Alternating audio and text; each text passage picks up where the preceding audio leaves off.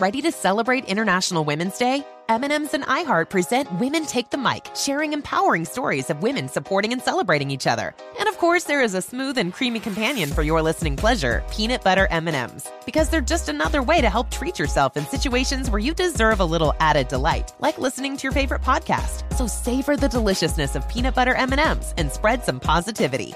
From breaking glass ceilings to dominating in sports and entertainment, women truly are unstoppable.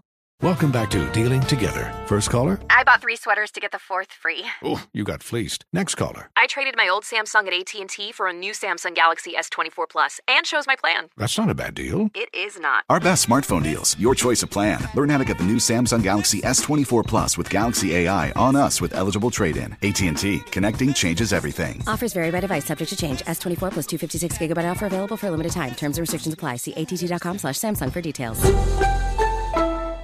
Infiniti presents a new chapter in luxury, the premiere of the all-new 2025 Infiniti QX80, live March 20th from the Edge at Hudson Yards in New York City, featuring a performance by Jon Batiste. The all-new 2025 Infiniti QX80 is an SUV designed to help every passenger feel just right. Be the first to see it March 20th at 7 p.m. Eastern, only on iHeartRadio's YouTube channel. Save the date at new-QX80.com. Don't miss it. 2025 QX80 coming this summer. Bring spring color inside this season with Behr Premium Plus paint, starting at just $28.98 a gallon at the Home Depot. Add a pop of blue to your kitchen with the Behr exclusive color Arrowhead Lake, or a splash of Amazon Jungle to your living room. Bring a cool breeze to your bathroom with Sea Glass, or accent your bedroom with sunrise-inspired colors like Coral Cloud and Dark Crimson. Let your creativity bloom this spring with Behr Premium Plus paint starting at just $28.98 a gallon at the Home Depot. How doers get more done. Welcome to Night Call, a production of iHeartRadio. It's 2 a.m., last call in Myrtle Beach, South Carolina, and you're listening to Night Call.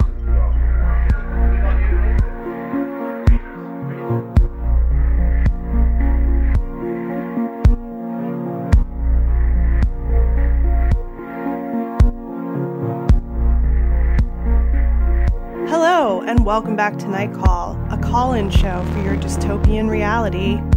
I'm Molly Lambert, and with me, as always, are Emily Yoshida and Tess Lynch. Hi, guys. Hey, guys. Hey. How's it going?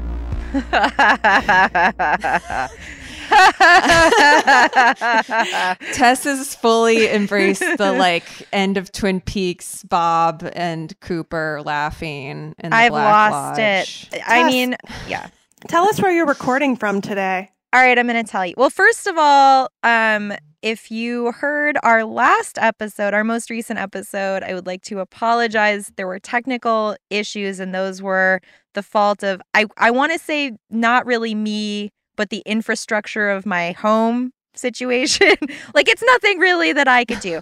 I was Spectrum. in my garage. What? Yeah, it's Spectrum. Definitely Spectrum. Everything is It's Spectrum's Spectrum. fault. Oh my God, people are happy to blame Spectrum. Blame Yes, it all let's on blame Spectrum. Spectrum right now. So I had to think of something else. And I realized I always felt like my house was the perfect size. But in the past week, I've realized it is not the perfect size at all. So long story short, I'm in my closet, which is, as I pointed out, not a walk-in closet. I can fit myself kind of, but I'm all smushed into a little ball. It's actually and it's perfect. weird. It's a perfect for you. Well, is it perfect for me? It's perfect for sound. Yeah, it's great for sound. And over the Hangout, we're getting the video view of it, and it really looks like you're just taking shelter in place, seriously, to I'm heart. sheltering in place. I'm safer at home. You were wearing the hat that we brought you from the Area 51 and Nuclear Testing Museum. I was. Where they had a bunch of dioramas of bunkers. Yes, this is my bunker. It's your bunker. Yeah. No, it's horribly uncomfortable, but at least I can see and hear you guys, which is nice. On Wednesday, after we recorded, I had a good long sit with my feelings of I'm finding it very difficult to use my brain as an adult woman and also as a mom and have no wall at all. Like there's no separate zone for those things. Yeah. And it's making me feel like I'm losing my mind. And I hate it. Well, at least now you have your she shed. Yes, my she shed. Your very cozy she shed.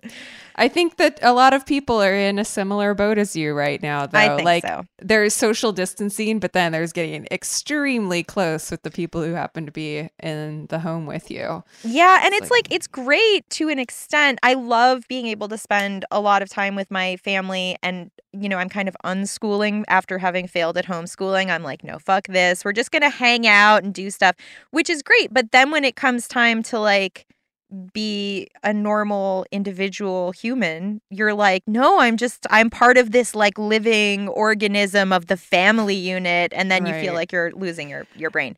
I've been doing a lot of Betty Draper jokes. Yes. It's definitely got that energy. It does feel like no matter how big the space or small the space you live in is, it's like there's something about being by yourself versus being with other people where it's just very different. And we're all in different situations right now, but there's upsides and downsides to both, one might say. Sure. Many pros and cons to every situation. Yes. I just keep thinking, like, if I were by myself, how many days would I, like, what would I enjoy, like 3 days in a row? Would I make it 4 days without losing it? Because, like, with my family, I made it really a solid like 6 days before I thought, maybe we're gonna fight. And we have. But anyway, it's good to see you guys from my she shed. Hello. Yeah. Hello. Hey.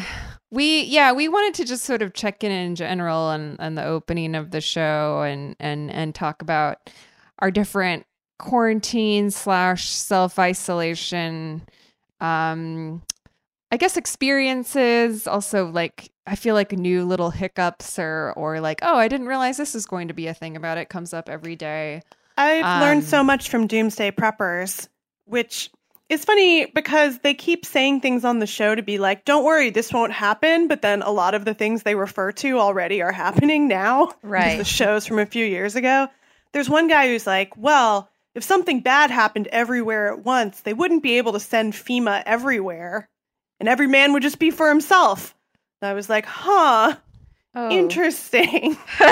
See, again, like, it's like they're just a little too excited about that prospect. And now they're very excited about it. But it also made me realize that their main reason for having a lot of kids is so you can form them into a militia. Yeah, you got to get a kid army going on. What could go wrong? I can't believe they can show it on the show. They just show all these, like, parents teaching their 10-year-olds to shoot a gun. And I'm just like, wow, you can show this on television, I guess. Have you checked in with any of the preppers from the show to see if they're like weighing in on this pandemic? Because you said it was from a few years ago. Yeah, you got to look them up. There was one episode that was 2 Jewish preppers, and that was a very good one that I would like to know more about what the Zionist Jewish preppers who said the Exodus was a bug out are doing now. Where did they live? They lived in the South, but there are preppers everywhere. There was an episode that took place in New York called Escape from New York that was like a young guy, an old guy, and a woman. And the woman was the most interesting because she had actually lived through Hurricane Katrina in her car. So I was like, this person's not a prepper. They're just practical and have PTSD. Like Hurricane Sandy just made her be like, well, if something like Katrina happened in New York, like what the fuck would I do? I need to have a plan. Yeah. And then the episode is her like 14-mile trek out of New York and the things that could go wrong. Sure makes you think, guys. Going on a road trip right now seems stressful. Yes, but a road trip in a movie. Because today we're going to talk about, don't worry, it won't be all pandemic talk today. We're also going to talk about Netflix's Tiger King docuseries and the movie Magic Mike XXL. One road of those trip things, of the mind. It could be argued, is just a different kind of pandemic. And the other is a soothing balm. Well, but I wanted to talk to you guys today about something that I was tweeting about last night, because I think it's continued to be something I've noticed on social media. Yes. Particularly on Twitter, which is the quarantine shame tweet. Yes. Which I saw your tweets about this. I'm so glad we're talking about this. Yeah. So obviously, I think all three of us here, and I think most of our listeners, are smart enough to know to take all of this stuff seriously if you have a shelter in place order. And even if you don't, just trying to minimize your time outside, making sure to clean your hands and disinfect stuff that's coming in from outside. But there are a lot of specifics in that I think have not been really gone over by any kind of greater authority, state or federal, because our country is a disaster right now. And so a lot of people have just kind of been filling in the blanks outside of like the very murky term social distancing. Like, what does that actually mean in practice? What do you do should you have to go out into the world and get groceries or something? And the kinds of reactions that I see and like hear on podcasts and stuff about how people are just living their lives day to day is really striking, because it's just like there isn't a rule book. And I feel like, and I'm not saying like, therefore it's totally okay that somebody went out on a hike with 15 people. Like, I'm guessing that's not great. But, when people are yelling at people on Twitter for going out on a walk or something solo, or not assuming that they are taking the proper precautions to keep a distance from other people out there. I don't know. It's just been interesting to watch, because it's like everybody's making up their own rules for this. And if you don't follow another person's rules, then you're going to hear about it. I don't know. Yeah, I mean, I think it's interesting because, like, so I have a dog, and obviously if you have a dog, you have to walk the dog. In our neighborhood, there are a lot of people with dogs and with kids. And so, like, sometimes people will congregate on someone's lawn, and literally our neighbors have a measuring tape. And if someone gets too close, they'll whip out the measuring tape and make sure everyone stays 6 feet apart. So I was chatting with my neighbors. We're all, I was like across the street. We're all really spread out. And someone drove by and was like, bad idea. And then I was like, is it? But I'm standing super far away. There were like 6 people, and I was just, walking my dog. But all of a sudden I realized, like, people are interpreting the rules so differently. If you have to go to the grocery store, Emily, I think you mentioned like on Twitter that the Instacart workers are going to strike is that what it was? Yeah. And it's like, great, because they're being exploited. Like, you have to get groceries. Like, what are you going to do? And there are all of these different ways to figure out how to, get a restaurant that is closed and turned into kind of an ad hoc market. And you can do contactless pickup. But then I start thinking of all my neighbors who are like maybe in their 80s and aren't on Facebook, like looking at the list of all the neighborhood places that do it. And they're wearing gloves. They're going to, the supermarket as quickly as they can, staying out of people's way. But is that wrong? Well, it's just nobody knows. I just don't think, like, in my mind, and again, not a public health official, our public health scientist who was on the podcast can maybe call in and weigh in on this. But like, if I think about, like, when I did my one first and last Instacart order that I felt really bad about. Yeah. When that kid came to my door, first of all, he came to my door and was like holding the bags there. I had to take the bags out of his hand. He was definitely less than 6 feet away from me. Yeah. And this kid has been shopping for people all day and been out at the store all day picking up. And it's just like, I would rather just go myself, take all the precautions that I take every time I go outside, which is at least gloves on, always have a little spray hand sanitizer, and a mask if there's a high likelihood that I'm going to be close to people. Yeah. And I do that every time I go out, and I would rather do that one trip, taking all those precautions, coming home, cleaning all my clothes and everything, than like put somebody else in this position where they're basically like, I'm sending somebody out into like toxic sludge to do my dirty work for me. I mean, I hate it. The problem is it's all like company by company. And as we've seen, just a lot of these companies are like, fuck it, like we're not going to change anything. So Trader Joe's also, its workers are trying to unionize because they're not getting, they were already trying to unionize, but they're not getting hazard pay. They're not getting provided gloves. Right. So the people that are working like on the front lines of this, who are grocery store workers, are not being protected, which means they can't protect other people. And the Instacart thing is especially insane because we're also in this time where everybody is getting laid off and losing their job. And the only job you can get right now is to be like an Amazon serf who brings rich people their food. But again, I think you're right. I do feel like it's like me leaving the house once every couple of weeks to get groceries feels like a more manageable risk than just getting them from somebody who's been shopping all day in proximity with a bunch of other vulnerable, desperate people that need money. Yeah. And no, I totally agree. I think if you go, so when I go to the grocery store, either me or my husband goes in. I think we've had to go 3 times since the, schools closed. So in the past, like maybe twice. But one of us goes in, we're like fully suited up. If you're super cautious and you're doing it only if you really need food, then it just seems so much more logical. Also, when you have someone go with Instacart, you have to be in constant contact with them because so much of the food isn't available. Yeah. And then you're asking someone to make choices for you that like it's time consuming for them. It heightens their risk.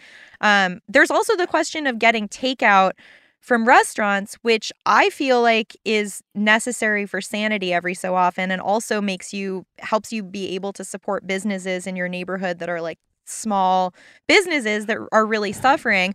But then somebody was going on about the how long it lives on cardboard. And despite a lot of people saying reassuring things like, just use common sense, take it out of the container it came in, nuke it if you can, heat it above 170 degrees, like it's fine. People are still so nervous about that too, even occasionally. I think also, I'd read like an actually sort of comforting article from somebody about the Half-Life stuff that had some actual information about the post article that you linked to. Yeah. It's about how it does live less long on actual food than on surfaces. And so the half-life of it is, don't quote me, I think it's in the article, something like 5.5 hours. So if you do like get your groceries that are fruits and vegetables at least, and like leave them out on the counter for a few days, it will actually not be on it anymore. Yeah. Allegedly. And also the fridge speeds up the process, and cooking, I don't know if it kills it necessarily, but it seems like most people are saying it is okay to get takeout, that you need to just reheat it yourself. Yeah. But, I wouldn't I don't know. I think nobody knows. I think that's the thing. But it's also like there's some risks you have to take that are like manageable risks in order to be alive right now.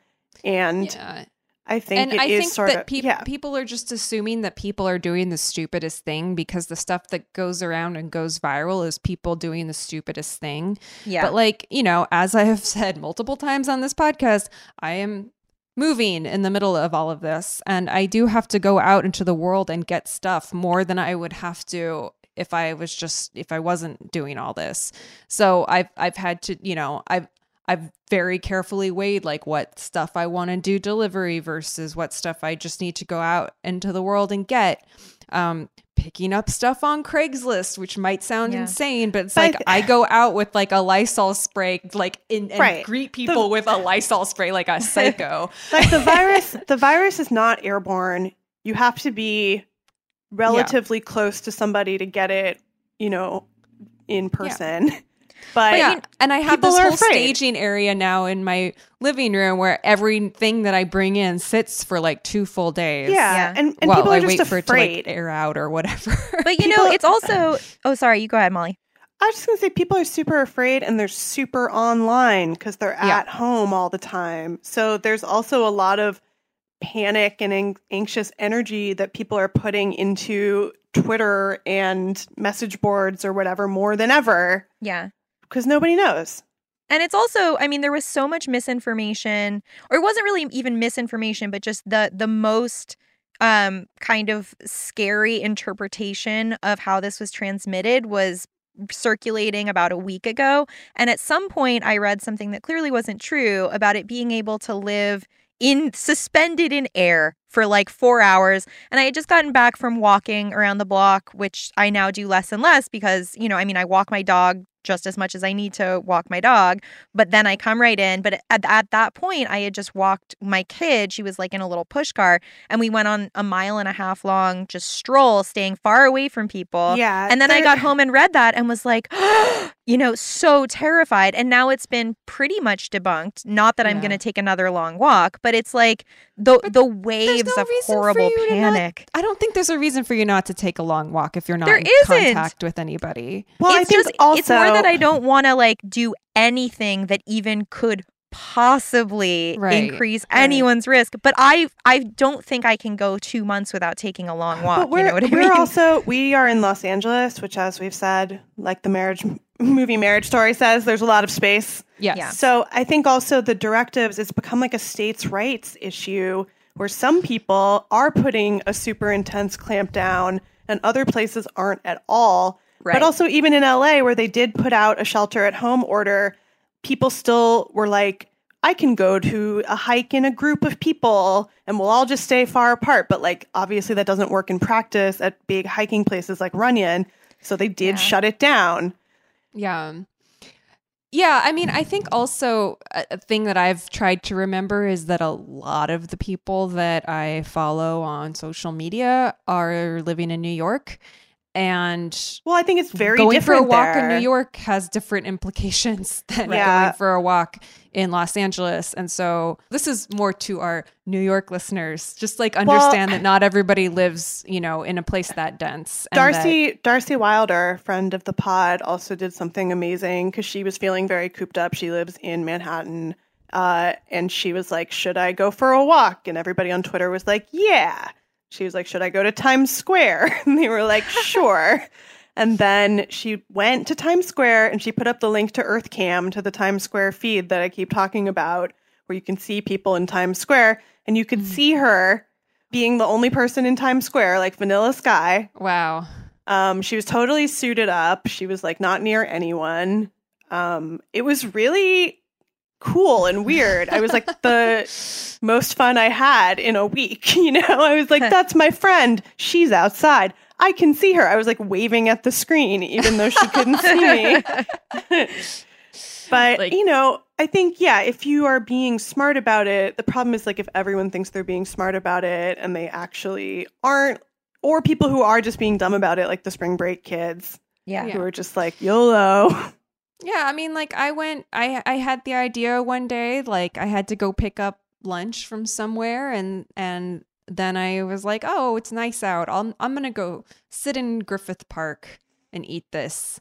And then I got up to like Ferndale and there was just a line of cars going down Los Feliz, and I'd never seen it like that, like not even on a regular weekend. And then I was like, oh, okay, I'm not going. Why be in that line? Like you're going into something that obviously there's going to be a high density. Like that's the stuff where I'm just like, okay, just use common sense. But I also think though that sometimes I have a friend who was trying to go to the beach and she was like figuring nobody would be at the beach. This was a week ago. And she was driving to the beach and she was looking out her window and she was like, everyone had the same idea. She thought it would be the opposite, that she would be like the only person who wanted to do that, but they ended up having to drive really far north, I guess, like past where they normally went to find a place that wasn't densely populated. So it's also one of those things where you're trying to guess how cautious people are going to be. And my friend went to the beach and then they shut them down the next day because I think they realized that most people were going. They probably should have shut them down in the first place, but there are places like Florida where like individual cities still aren't shutting them down necessarily. Mm-hmm. So, I mean, it's scary too, because then the way stuff like that is enforced is scary and militarized. Just the idea of like, we literally can't be out in the streets right now because there's also a lot of other bad stuff going on in the government where it's like, oh, we like can't protest because we can't go outside. Like, that feels very fucked up too. Yeah, but I don't know. Anytime I hear about some sort of draconian seeming measure being taken by any government, state or local or otherwise, like my friend in Berlin just said she saw people, police officers in the plots outside of her house, like getting people to move from who were sitting on benches, like, you know, yeah, no longer letting people sit there. And I was like, even in Germany, in like Berlin, I was just like, that sounds good. I'm jealous of that. I think in Europe too, it's like maybe they do feel, you know, people were still going out into the public space there too. And I don't think this is just an American problem. Like, they're having an issue in Japan that people were going out to see the cherry blossoms because they were like coming back out too quickly. That wasn't an issue in Japan, though. They have no regulations right now for what people are allowed to do and not. My friend in Tokyo is still being sent to work every day. They're just like in mega denial over it in Japan. That's like, it's not that people were like rebelling against any kind of government ordinance. Right. They just don't have an ordinance. They have zero. It's crazy. Yeah. Well, they did postpone the Olympics, y'all. Yes. Although they put out the worst statement that was like, we're just going to call them the 2020 Olympics still in 2021, which is like, weird. Yes, everyone will be want to be reminded of 2020. Yeah, everybody's remember 2020. Let's take a break real quick, and then we'll come back with one of the things we might remember fondly about 2020, Tiger King.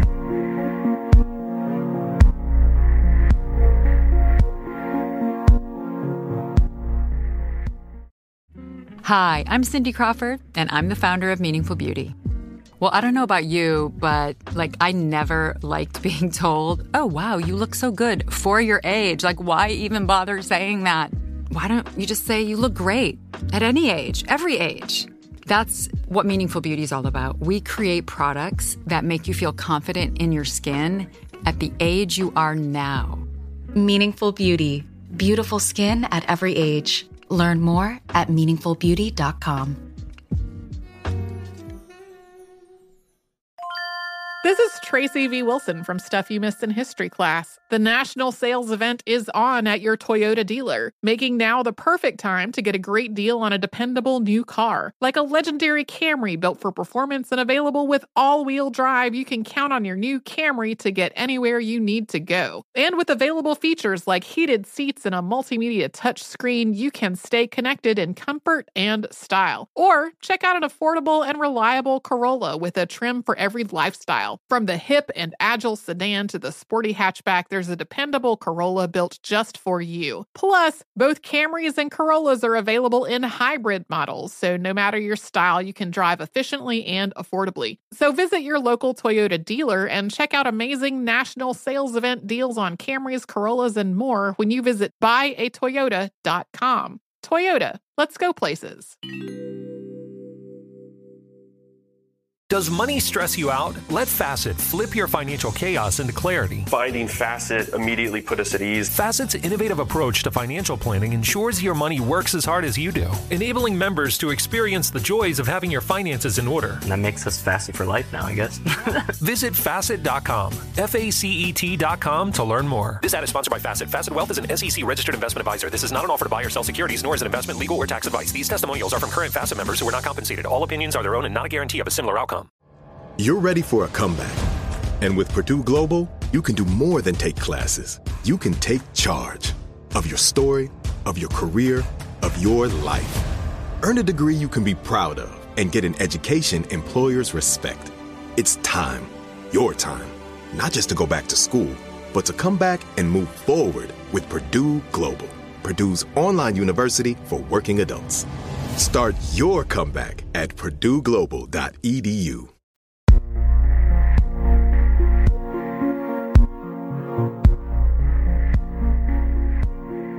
Welcome back to Night Call. We're going to talk about Tiger King. Emily is on the screen and she is nodding her head no. She's shaking her head no. You can only nod yes. I'm still shaking my head at you saying it's one of the things we'll enjoy remembering about 2020. And you know why? Nobody will remember this outside of 2020 because it is a Netflix docuseries and nobody remembers those. Okay, but they are you made have to be consumed and forgotten. But you have to admit go the off. time was perfect for like a big bag of Doritos for your brain. Yes. Called Tiger King. A big bag of Cool Ranch flavor. There's a spiciness to this you're not capturing. I think it's a Flamin' Hot Cheeto. Ooh, it is a Flamin' Hot Cheeto. It's a Flamin' Hot Cheetah. It's a bag of... It's a very spicy show. Should we talk about what we liked first, or should we give it to the Doomer, Debbie Doomer? Let's give it to the Doomer. No, you guys explain the premise more because I think you guys have both also watched more of it than I have. Okay, but I know vaguely what goes down. But you can. Okay, yeah. Tiger King is a documentary about the world of big cat. They're not trainers. They're just sort of exploiters of large, beautiful cats.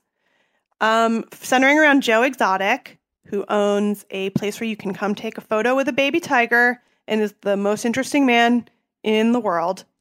And his rivals, including Carol Baskin, who runs a big cat sanctuary in Florida. Joe Exotic is in Oklahoma, I believe. Yeah.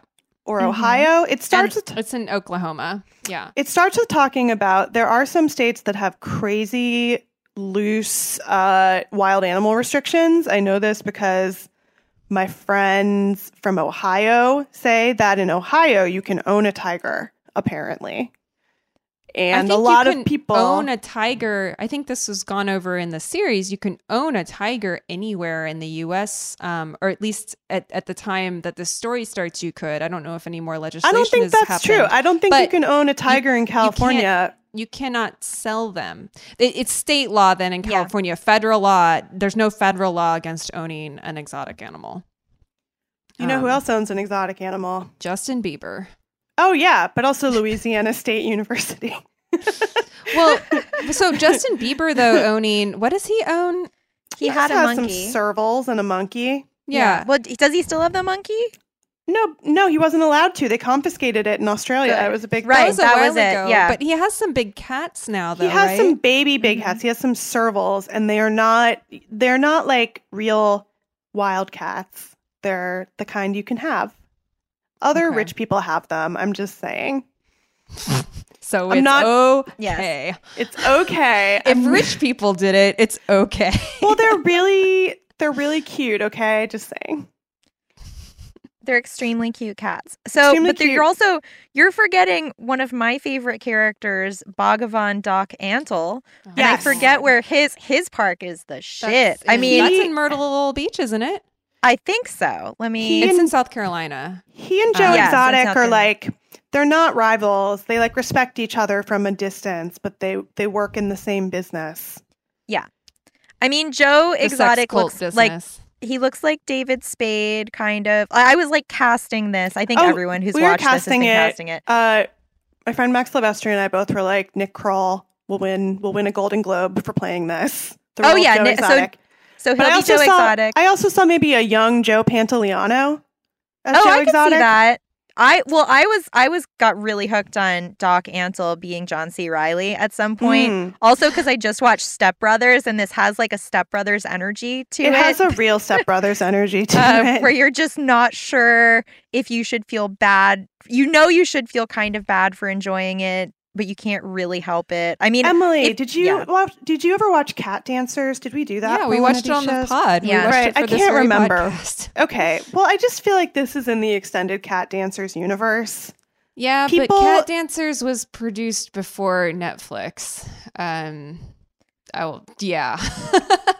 I also feel like- I think Cat Dancers is less trying to sell itself on the wacky personalities where you want to stunt cast it. Like obviously that's a part of it, but it's less like it's a real life Christopher Guest movie or whatever. No, it's a real life Danny McBride, Walton Goggins, and the Edie Patterson show. That is who should play all the roles. But whatever one may think about the morality of such a show existing, much like a circus, it's also pretty entertaining. Well, because there are twists and turns. You watch one episode and you believe you know who the villain is, and then you watch the second episode, you're like, oops, I was wrong, it's this other person. And then by the third episode, you realize that the true villain was the unlikeliest of all. And then later on, I'm just going to say, like, the show does have morals. It's made by a conservationist. Like, the point is that these places shouldn't exist. Yes. It's definitely not in favor of places where people go take pictures with baby animals. It's just, like, documenting them, but also totally shows what's wrong with them. And there's a very moving part at the end where it shifts the focus to larger conservation issues and talks about, like, the folly of trying to keep big cats as pets in any type of way. So I think if you make it to the end, yeah, I'm less concerned with the animals in the movie. Go on. I think the humans are all they are all abuse victims in different ways, and many people are being actively abused that are on camera, and it is being framed as a goofy romp. I don't think it's being framed as a goofy romp, though. I think it's like several cults operating at once. It's very similar to Finding Neverland in some ways, because it also, Michael Jackson obviously also used having exotic animals as a way to lure people in. It sort of just shows the extent to which people can be lured in by exotic animals to a place you didn't know they wanted to go. When you get into the... I guess the thing for me is that, like, I think it does a decent job of getting into how these sort of outsized, basically cult leaders, they are, like, it gets into how each of them basically are operating cult-like operations, or just outright cults, I would say, in the case of Bhagavan. Doc Antle. But I think then it becomes a thing that's sort of just like this moral dilemma that I feel like have been grappling with since the 2016 election, which is just like, okay, this person is like doing active harm and wants things that are actively bad for other people and animals in this case. But like, we can also still laugh at them. I guess that's sort of the thing I was unable to kind of just latch onto. Like, this doesn't feel like Doritos to me. Every aspect of it is so dark. Like, even Carol. I love that. I like it. I just, because Human I don't nature. think that I do think that the show is conscious of the dilemma around the animals, but I don't feel. I feel like its treatment of the people is just, especially because the context of the framing of it being a Netflix documentary and the degree to which it's just disposable. It's just like, okay, so we're just being given these people as like grist for the mill of content. No, I don't know if I think that, though. I feel like you're kind of latching onto the fact that this is a Netflix joint and bringing a lot of, like, feeling as though it's just meant to be consumed and forgotten. But I don't feel that way necessarily about this one. Yeah, to me, this is something, it's not even like the Jinx where the guy is like clearly evil the whole time and you're just like waiting for him to admit it. To me, it's more like The Staircase, where you're like, even though these people are all narcissistic sociopaths, there's like a depth and a humanity to them anyway. And Joe Exotic, as just like a super out, openly gay guy, sort of operating in this like deep South redneck space and being just out, it's very weirdly transgressive. Just like his community of people that like they do, it's interesting. It's just fucking interesting. It's like, you understand that he's like luring people in by being like, here's a space for outsiders and people who don't belong. And here's all these like big cats and we're this weird family, this weird commune. And then you're like, oh, actually, this is super toxic and bad and all about him. Yeah. But you understand why people want that. Sure. Yeah. I mean, I think that I would not say that Joe Exotic is unsympathetic. it's not that he's just a monster. It's that he is like a profoundly damaged person who I do think, like, when he is showing love to one of his many husbands or to his animals, I believe it. And I think that he is a person who is capable of love, but like, obviously, like, America has just done a fucking number on him via his parents who were abusive, via just like capitalism and probably like gun culture and everything else. Like, I think like it's just sad to me. It's like, it's just sad. His whole case is sad to me because I don't think that he is unsympathetic. But yeah, I'm just so obsessed with Carol. Guys, well, Carol was the one I really latched onto here. I think that Carol, I finished the 3rd episode. I'm really excited to dive back in. I don't know. I mean, I see what Emily's saying. I think my thing though is that like these are all people who are damaged in ways that I feel like I'm enjoying kind of exploring, like, why they all kind of got drawn into a very specific racket. Well, I think a lot of animal rights people too are like, they hate humans. Yes. You know? Yes. 100%. Or like, you know, so not tapped into like human pain and suffering to the degree that they're tapped into like animals. Well, like Brigitte Bardot is the famous one because she like is a super racist, but loves animals and is like, or a Lisa big animal rights Vanderpump. person. Yes. No, totally. There's a lot of them where they're Tony just like, Soprano. Right, Go to fiction for it. Well, he's like a Joe Exotic to me. Joe Exotic is a Tony Soprano figure to me. Because you're just like, he built an empire in this niche world where people are super passionate about this thing that's insane, and you have to be insane to do it. And he like came from nothing and made this empire, and then he loses it. It's very novelistic. Yeah. But I understand. I understand. I mean, Carol is interesting as well, though. Like, I didn't get through that 3rd episode, Do you which get to is the mostly twist? about who, like, her husband, the mysterious death of her husband that her detractors seem to think she has murdered. I don't know if that actually ends up being the case or not. But well, would you like she a seems spoiler? hella shady, so I wouldn't put it past her. But Tess, do you think Carol fed her husband to the tigers? 100% I do. Yeah, me too. And I'll tell for you sure why. she did. I'll tell you why. I was watching it. So she has, not to sound too under the Silver Lake here, but she has this like expression that she maintains the whole time you know her.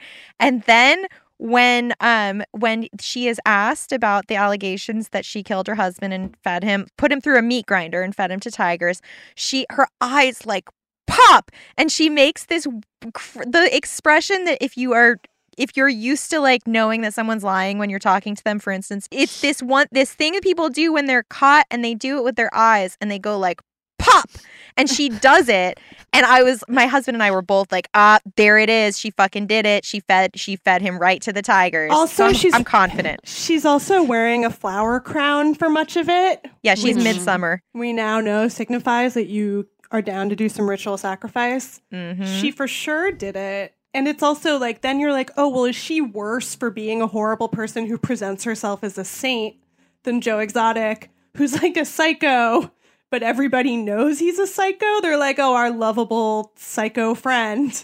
I just figured that Carol was a really big Lana fan, which I would also completely buy. Well, there's something, anybody who's like, I can tame a wild cat, it's like Grizzly Man. It's like the hubris of humans to think that you can contain nature. Like, the end of it is very annihilation, because it is just like, this isn't going to work ever. And like, these animals don't deserve to be in cages. Yeah. Yeah, I think like very early on it starts showing people who have kind of had the various animals lash out against them, lost limbs, lost legs and stuff like that. Well, Saf, who's the worker at the place, it's a zoo. I'll call it a zoo. Saf is he identifies as male. He's the one who lost his arm to a tiger. But the guy who lost his legs, that was a zip line. That was a zip line accident. That was a zip line. Yeah. Yeah. But like the whole thing about the rush of having the proximity to this animal that could kill you. I mean, it was interesting also to see the overlap in the timeline of Joe Exotic's popularity and the tiger photo phenomenon on Tinder. Because I was like, oh yeah, I remember that when that was like the joke that everybody's posing with tigers on Tinder. But yeah, I was like, oh yeah, this was a thing for a while and probably still is in many circles. I think it's like also acknowledging that like Joe Exotic is just like a talented Mr. Ripley, you know, like as we've seen with Mayor Pete, that like somebody can be queer and also a sociopath who like. I'm not gonna say he's a sociopath. I don't think Mayor Pete is a sociopath. I will be the voice of dissent with this. I don't think he would have made a very good president, but I don't think he's a sociopath. It's okay if they're watching you in your closet right now and you don't. I feel like I need to. Sometimes things get a little like off the wall in here, not in the closet, but on the pod. But I do want to say, like, I would not have wanted to vote for Mayor Pete, but I'm not. I don't know him well enough to say he's a sociopath. Okay, I'm just saying. Yeah. If I found out he fed someone to tigers tomorrow, I would not be super surprised. That's my personal take. Why don't we take a break? Yeah, okay. And then we'll come back with something everyone likes. Magic Mike XXL.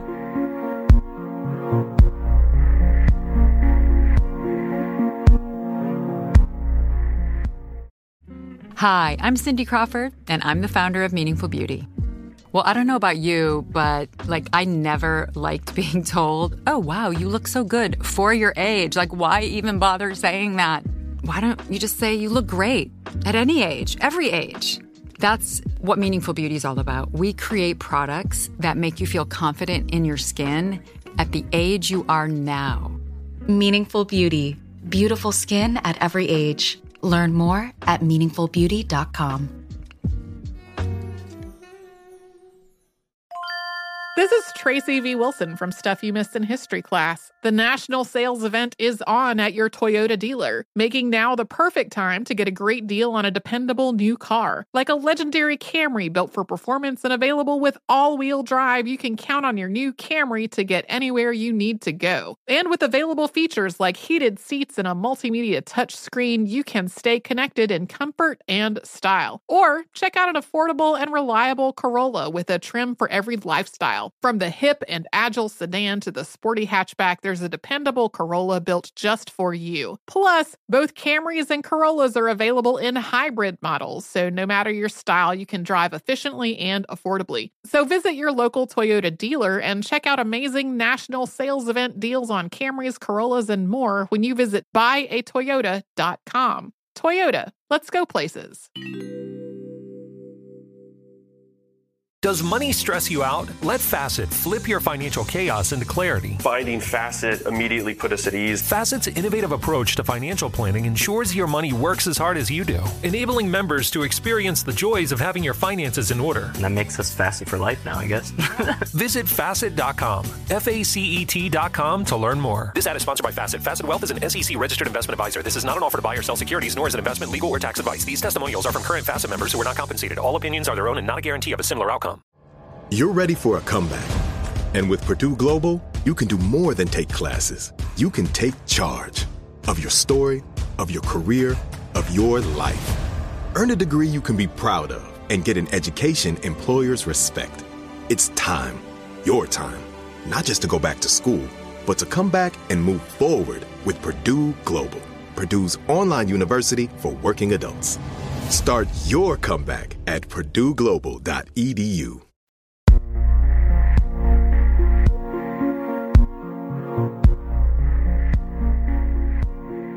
Welcome back to Night Call.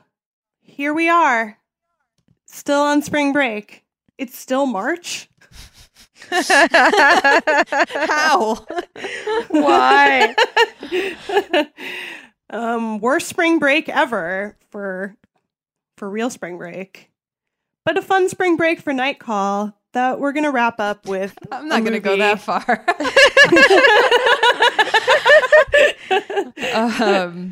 This was a fun we had to break keep for Night we had Call. to keep the party going for one more week while it's still March. We're trying to provide escapism as well as information, infotainment.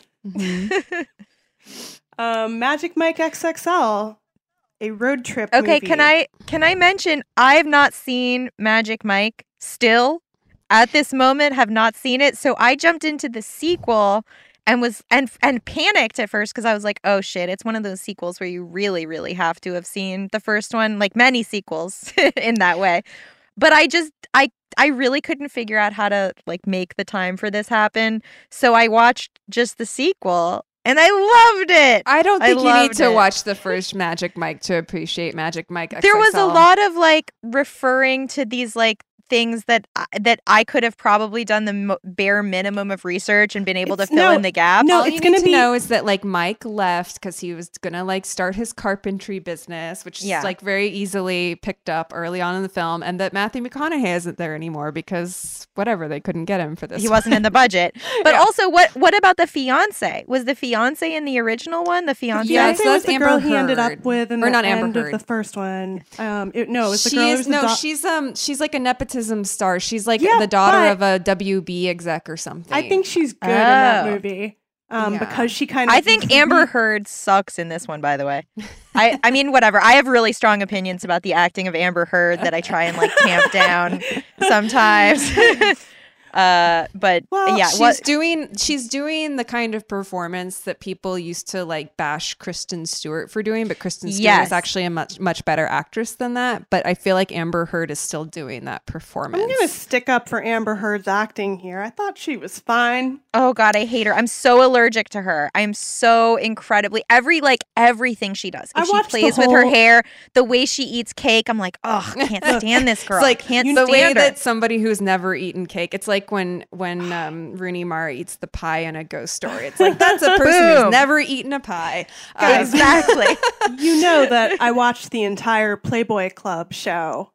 I'm sure you did. Starring Amber Heard, one of the many bad I watched Mad Men half of that. knockoffs. See, she was so terrible in that. How can you stand? I thought that she was a fine. bad show. I Yeah, think okay, there's fine. I think there's one connecting element between Magic Mike XXL and Tiger King, which is that it portrays Southern and Midwestern type of culture in a way that like I don't feel is condescending to it. That's why I feel like Tiger King is okay too, is because I don't think it's like sneering in New York media at these people. And that is what I loved about Other than the Magic Mike. general shock about the fact that somebody could be gay in Oklahoma, but It's not just that he's gay. It's not just that he's gay. It's that he has two husbands. It's the polygamy. The polygamy is the shock, which and is that also they're both straight until they met him. Yeah, 2 straight husbands. It's a lot of straight husbands. that would be to shocking have. in any state. I'm just gonna say It's true. Well, Magic Mike XXL is like it's sort of an interesting sequel in many ways, I think, because it's not directed by Soderbergh, so it's a different which is just kind of common for sequels, but it also doesn't feel like it was not burdened by being a necessary sequel. There's nothing in the first Magic Mike that's like, oh, I can't wait to see what the gang gets up to next. It has a fair amount of closure to it. And it's really about like, it's based on Channing Tatum's life, and it's basically about him like getting out of the male stripper business and like chasing his own dreams. And like, it ends in a nice way. So I don't think think they planned for it to be a hit either at all. No, So no. It Yeah, definitely Yeah. It's basically Saturday Night Fever. It is right. Saturday Night Fever in the world of strippers, and so I was like, "Ooh, this is the staying alive." Yeah, and it's really mostly like Channing Tatum's character in it is not really the protagonist. Like it's the kid played by Alex Pettyfer, who's sort of the newcomer into the world, who like rises up through the ranks and then hits rock bottom. All that kind of classic type stuff. So and Mike is more just sort of this like he's the old salt at the club. Well, he's not the oldest salt at the club. That's McConaughey. It's just like lifers, like male stripper lifers. It's like he's like the pro that everybody looks up to, but he wants to get out. And this new kid is like, why would you want to get out? This is amazing. But I like anything set in a niche world, which again is also why I like Tiger King. Right. It's a very niche world. It's very Florida, as many of the things that we've watched this month have been. But I think that the nice thing about Magic Mike XXL, it like kind of is the exception that proves the rule about sequels, is that like it is a totally unnecessary sequel. And I feel like it's totally liberated by the fact that it is so unnecessary. It's perfect. It's a musical. It's just a musical. It's directed by Gregory Jacobs, who's like a Soderbergh protege. Yeah, he's been like an AD, I think, on a bunch of Soderbergh movies. And it features some of the people that were in Magic Mike, Channing Tatum, Matt Bomer, Kevin Nash, and Joe Manganiello. Joe Manganiello's so good. Oh my God. MVP. I love him so much. Well, that's the thing. It's like, it's not even Channing Tatum's movie. It's literally a group movie now. It's an ensemble movie for real. And it's just like, I think a lot of it was improvised maybe, or just like lightly scripted. A lot of the stuff where they go to the house that that Jada Pinkett Smith runs, Rome's house, like that feels very kind of like, let's just have a party and film it. I was so excited to see So You Think You Can Dance's Twitch boss, my favorite contestant ever on So You Think You Can Dance. I was so excited to see him there. So awesome. He's amazing. The whole ending sequence with him is so incredible. Yeah. So the format of the movie, it is like a road musical. It's like, let's put on a show in several different locations, ending in a big show at the end at Myrtle Beach. Yeah, they're going male to stripper convention. Yeah, a stripper convention. They've all disbanded because Matthew McConaughey's character, who was sort of the impresario at the strip club in the first film, he's ditched them and like run off with their money. So they're all kind of adrift, and then they reunite to head to Myrtle Beach and like have their one last shot of glory, but also one last job. Yeah, like ditch all the kind of sort of worn out tropes and stuff that Matthew McConaughey had pushed on them, like the firefighter stuff and everything. And they're like, no, we're just going to find ourselves as strippers. Our personal artistic representation. Yeah, I mean, again, what makes the first Magic Mike so good is like it takes male stripping super seriously. It takes female arousal very seriously, and I just feel like Soderbergh has always been good at like sexualizing the male body as much as the female, and that's like all this movie is about. It's just like sexualizing men, the gaze of like super hot men who are just doing whatever like regular women want all the time. Yeah, it's just it's like if the world was inverted. It's just like I actually think that this movie even more so than the first movie. Like, I think the first movie is probably like a more functional movie as far as like beat to beat.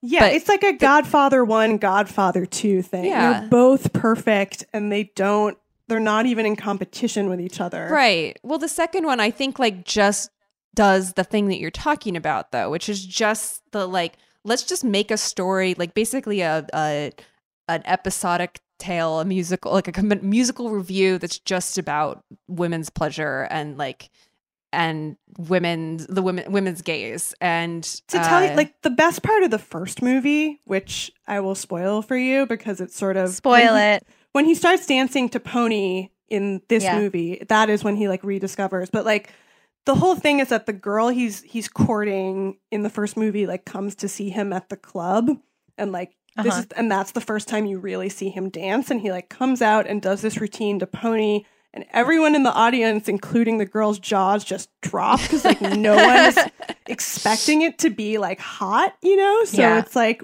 you're just grappling with it, like wait, like I didn't even like Channing Tatum going into Magic Mike that much. I was like, this just, you're like, oh my god, this guy is the greatest dancer in the world. That is so hot when somebody is a good dancer, like legitimately. Right. He is our Fred Astaire. And Steven Soderbergh is the only person who's been smart enough to like put him in a musical, after the Step Up movies. The Coens put him in. The Coens did too, but that also. Yeah, and the Step Up movie. I mean, he's so good in this first Step Up. I know, but I'm just like, how have we not gotten like why isn't there Channing Tatum Guys and Dolls? Like he's been famous for like a decade now. Why haven't we just like put him in every classic musical we have? He's fucking amazing. Yeah, this is a fucking problem with Hollywood, is that like clearly this works very well. This guy should be, and I think everybody was expecting him to be a huge A-list George Clooney-esque star. And the material just isn't there because Hollywood is not tailoring itself around, showing. We don't have those triple threats anymore. Yeah, we don't have a triple threat anymore. Maybe he's a diva, you guys. We don't know. No, I don't think he is. He's supposedly very like down to earth and nice and like is a real Southern ass dude who I think is very close to his character in this movie. Like his life story really is, I think was a humble enough person to be a male stripper. So, and I think he doesn't take himself super seriously, is what I gather. So he doesn't have that super careerist type drive that would make somebody maybe be in 5 movies a year. Like he's great in 21 Jump Street. He's great in those movies. Oh yeah, I forgot about. He's great in a tiny part in Side Effects, another super great Soderbergh movie that people don't talk about enough. Soderbergh's just so good. He's good at too many things. It's so funny that everybody's like appreciating him for Contagion right now. Because it's just like, he's always making good movies in different genres. Yeah.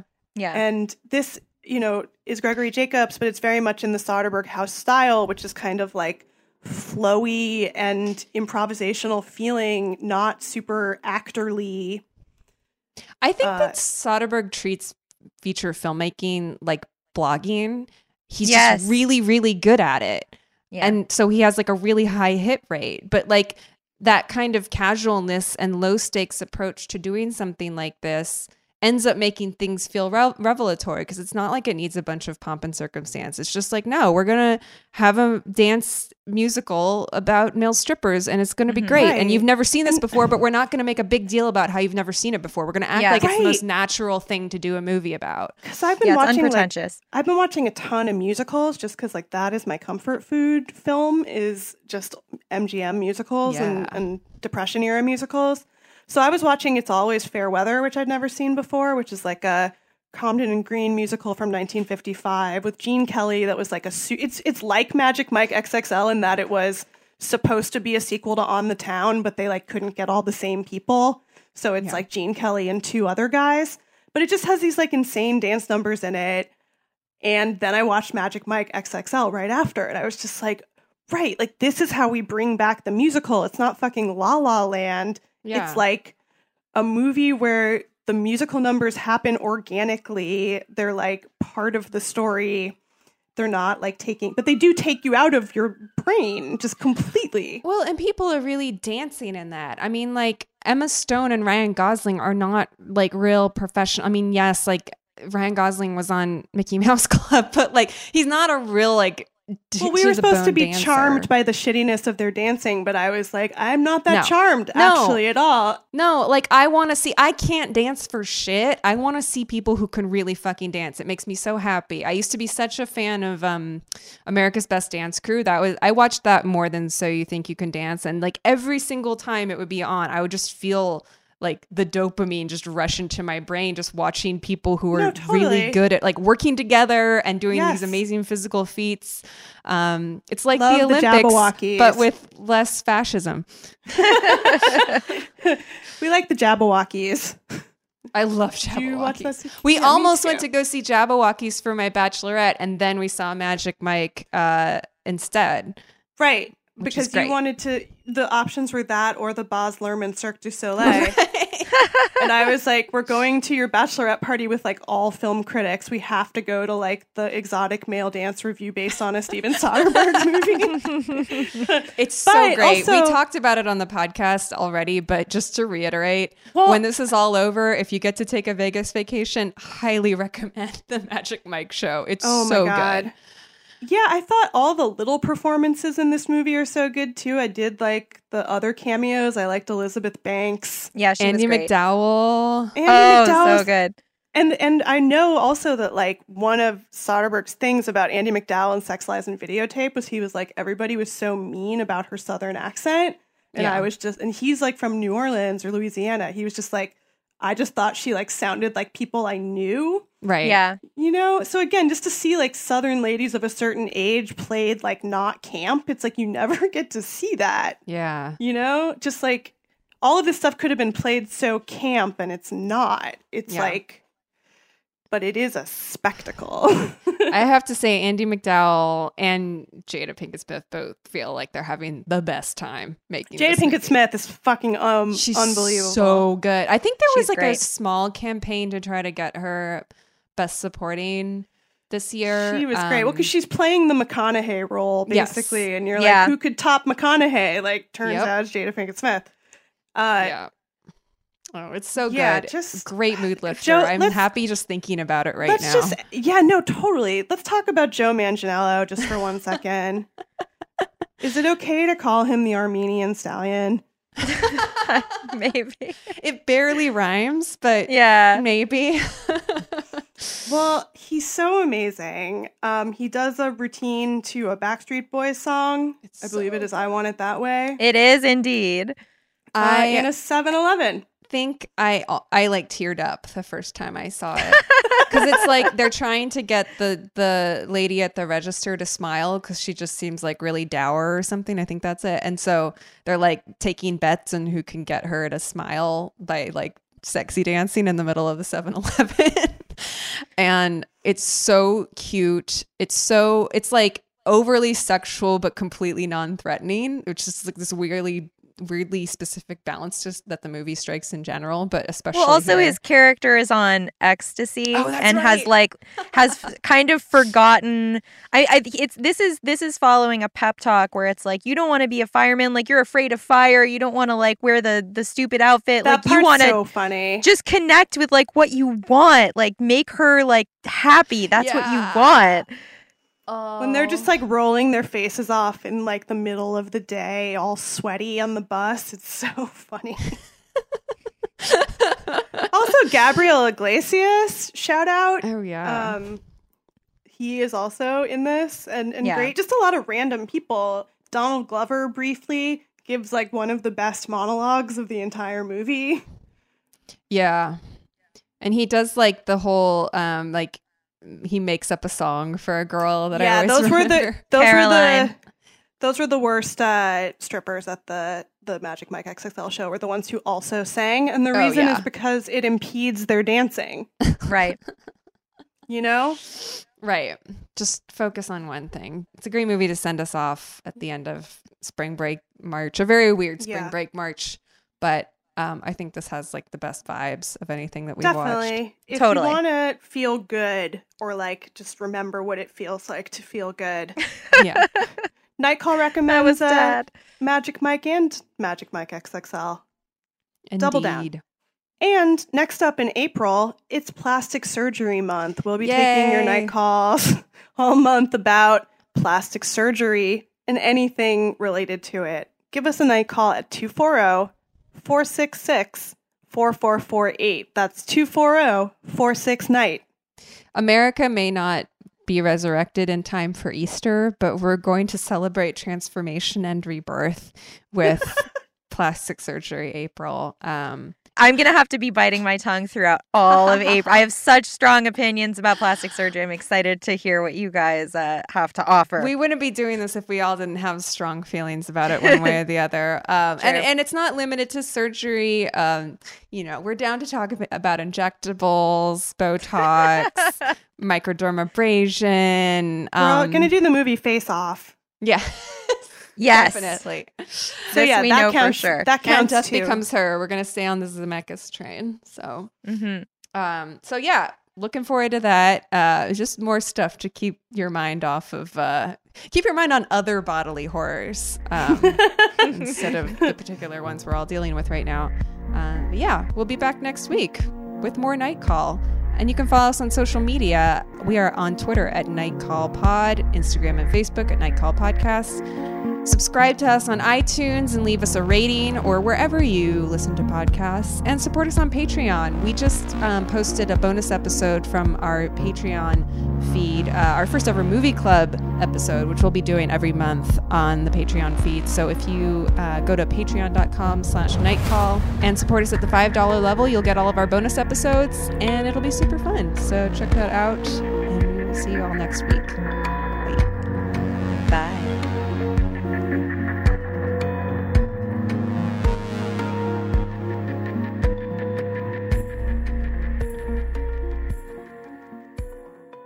Night Call is a production of iHeartRadio. For more podcasts from iHeartRadio, visit the iHeartRadio app, Apple Podcasts, or wherever you listen to your favorite shows. Infiniti presents a new chapter in luxury, the premiere of the all-new 2025 Infiniti QX80, live March 20th from the Edge at Hudson Yards in New York City, featuring a performance by Jon Batiste. The all-new 2025 Infiniti QX80 is an SUV designed to help every passenger feel just right. Be the first to see it March 20th at 7 p.m. Eastern, only on iHeartRadio's YouTube channel. Save the date at new-QX80.com. Don't miss it. 2025 QX80 coming this summer. Does money stress you out? Let Facet flip your financial chaos into clarity. Finding Facet immediately put us at ease. Facet's innovative approach to financial planning ensures your money works as hard as you do, enabling members to experience the joys of having your finances in order. And that makes us Facet for life now, I guess. Visit Facet.com, FACET.com to learn more. This ad is sponsored by Facet. Facet Wealth is an SEC registered investment advisor. This is not an offer to buy or sell securities, nor is it investment, legal, or tax advice. These testimonials are from current Facet members who are not compensated. All opinions are their own and not a guarantee of a similar outcome. Hey, it's Malcolm Gladwell, host of Revisionist History.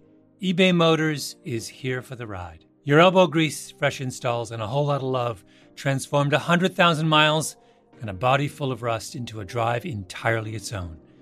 Brake kits, LED headlights, whatever you need, eBay Motors has it. And with eBay Guaranteed Fit, it's guaranteed to fit your ride the first time, every time, or your money back. Plus, at these prices, you're burning rubber, not cash. Keep your ride or die alive at ebaymotors.com. Eligible items only. Exclusions apply. What's up, y'all? Janice Torres here. And I'm Austin Hankwitz. We're the hosts of Mind the Business, Small Business Success Stories, a podcast presented by iHeartRadio's Ruby Studios and Intuit QuickBooks. Join us as we speak with small business owners about the tools they use to turn their ideas into success. From finding that initial spark of entrepreneurship to organizing payments and invoices, we've got you covered. So follow and listen to Mind the Business, Small Business Success Stories on the iHeartRadio app or wherever you get your podcasts.